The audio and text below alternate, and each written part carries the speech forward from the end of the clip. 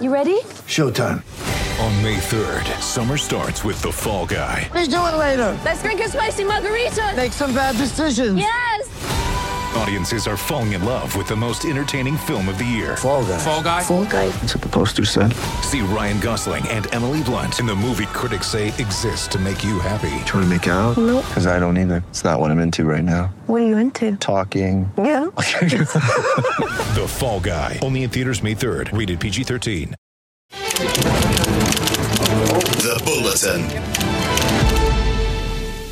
Well, time to catch up with Sam Ackerman, as we do once a week. We love to hear his opinions on things. And even though the Warriors have a bye this week, Sam, still some interesting news coming out of the franchise. They have re-signed Adam Pompey for another couple of years.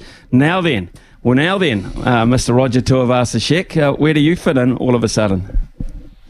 Yeah, morning, Smithy. Look, I think Roger Tuivasa-Sheck still fits in at centre. I think that's the Adam Pompey is a good re-signing. I think his growth this year, I think development would be a little condescending to the guy who's played a few seasons now, but his growth this year has been really solid, and he's taken lessons as he's gone along the line. I think his reliability at centre is improving week to week, and I think he brings a real edge, sparking combinations as well. And there's so much depth within the centre position for the Warriors. We know that Valia's been let go. He's been announced he'll be heading off to join the Cowboys next season to replace another former Warrior, actually, in Peter Hiku. But it's a really interesting scenario with Tuivasa-Sheck coming back. Rocco Berry is growing into his role wonderfully. Marcelo Montoya could easily shift back in to the centres where he was if Ed Cozzi's a bit of a forgotten man, but he was playing wonderfully before he was injured out of proceedings too. So the depth that they have in this back line right now, options right now, is fantastic. Adam Pompey for a couple more seasons is a great investment, a smart purchase, and I really think that Tuivasa-Sheck still comes into the centres for me, because he's world class. He's a world class player. I don't think you'd put him on the wing these days. And Chance is a guy who, how do you take that number one jersey off him? He's completely wholehearted. We spoke at the start of the year. I said that Reece Walsh is a hell of a player, extraordinarily gifted, but the Warriors are a better team with Chance, Nickel, Klukstad in that position. So I think that they wouldn't want to risk that dynamic. But the options they've got is just phenomenal. They're just phenomenal, Smithy. Okay, that's interesting. It brings up another question, really. Are the Broncos, who are in action tonight against the Roosters and top of the table, are the Broncos, in effect, a better team with Reece Walsh then? I think. Look, he suits the Broncos style quite nicely. The Broncos approach as well works for him. The defence hasn't been wonderful this year, the Broncos. I mean, Phil Gould called it out, where it's Kevin Walters very correctly pointed out maybe he should look in his own backyard with the Dogs before he starts criticising anyone at the top of the table's defence. But I think that he's fit in there nicely. And Reece Walsh is a wonderful addition to a rugby league team. His gifts are undeniable. He's still, to me, developing as a footballer, but as an athlete and the skills that he has, he's wonderful to watch, obviously. But if you offered me Chance Nickel Klukstad or Reece Walsh for any side, I would be taking Chance. But the Broncos have come on leaps and bounds since the arrival of Reece Walsh, it must be said.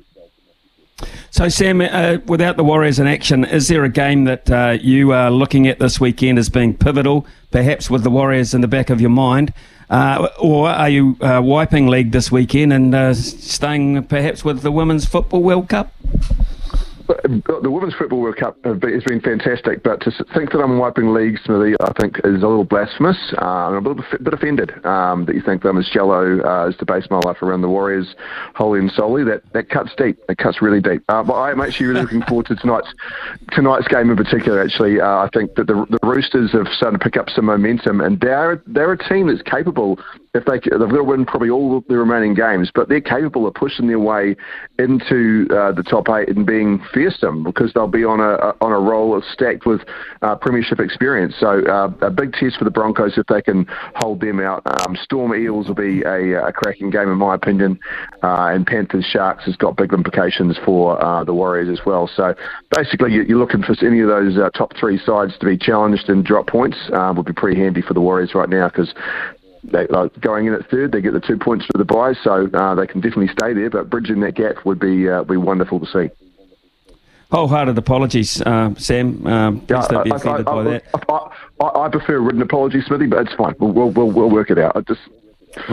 We'll work on something tangible to make up for it. So for that reason, obviously, the Panthers Sharks 9:35 tomorrow night. Saturday night. You won't have your eyes on Bledisloe Cup 1 then, will you? Not live, no. But listen, I am very intrigued by the contest. I mean, the Eddie Jones factor is really what's got me interested.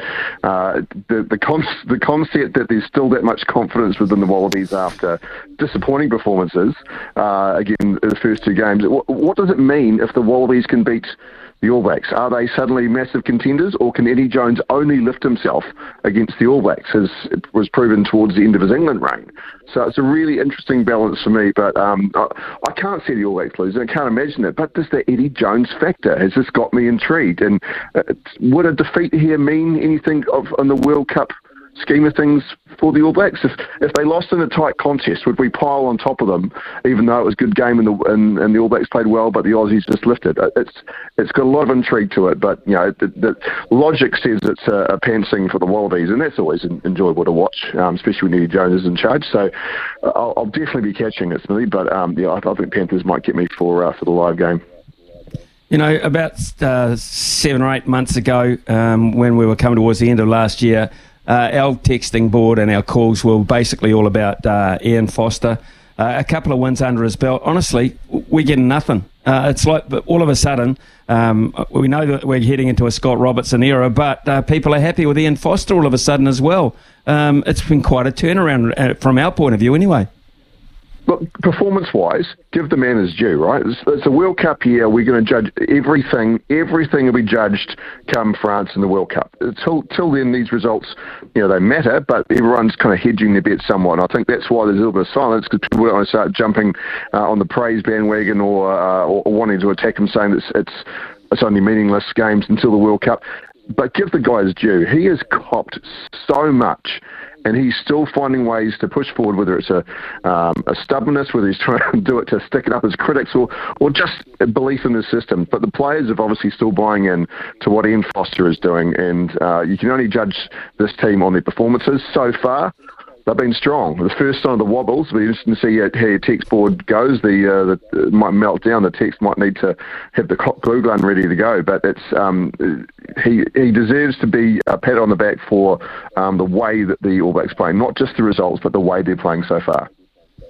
Yeah, I agree, actually. And the only texts or two we get in is are still pretty negative, and along the lines of, actually, it's Joe Smith and it's Jace Ryan behind the scenes, actually pushing all the buttons. So the poor bloke can't win. But however, his daughter is, although injured, is part of an amazing Football World Cup, which has, we did say, I think we speculated at one point, this could be the biggest event in New Zealand, certainly for women anyway, and it hasn't let us down, Sam, to be fair.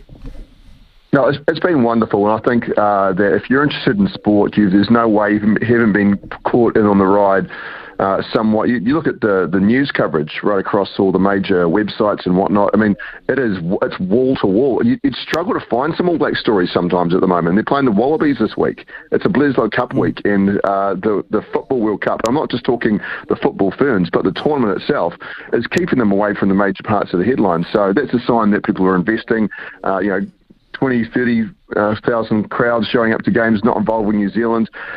I think as a nation we should be proud that actually we've brought in, and we're being rewarded with good contests, good matches, teams that we honestly players we don't know a whole lot about, showing what world class sport can be. You don't always have to have a dog in the race. You can enjoy what they've got.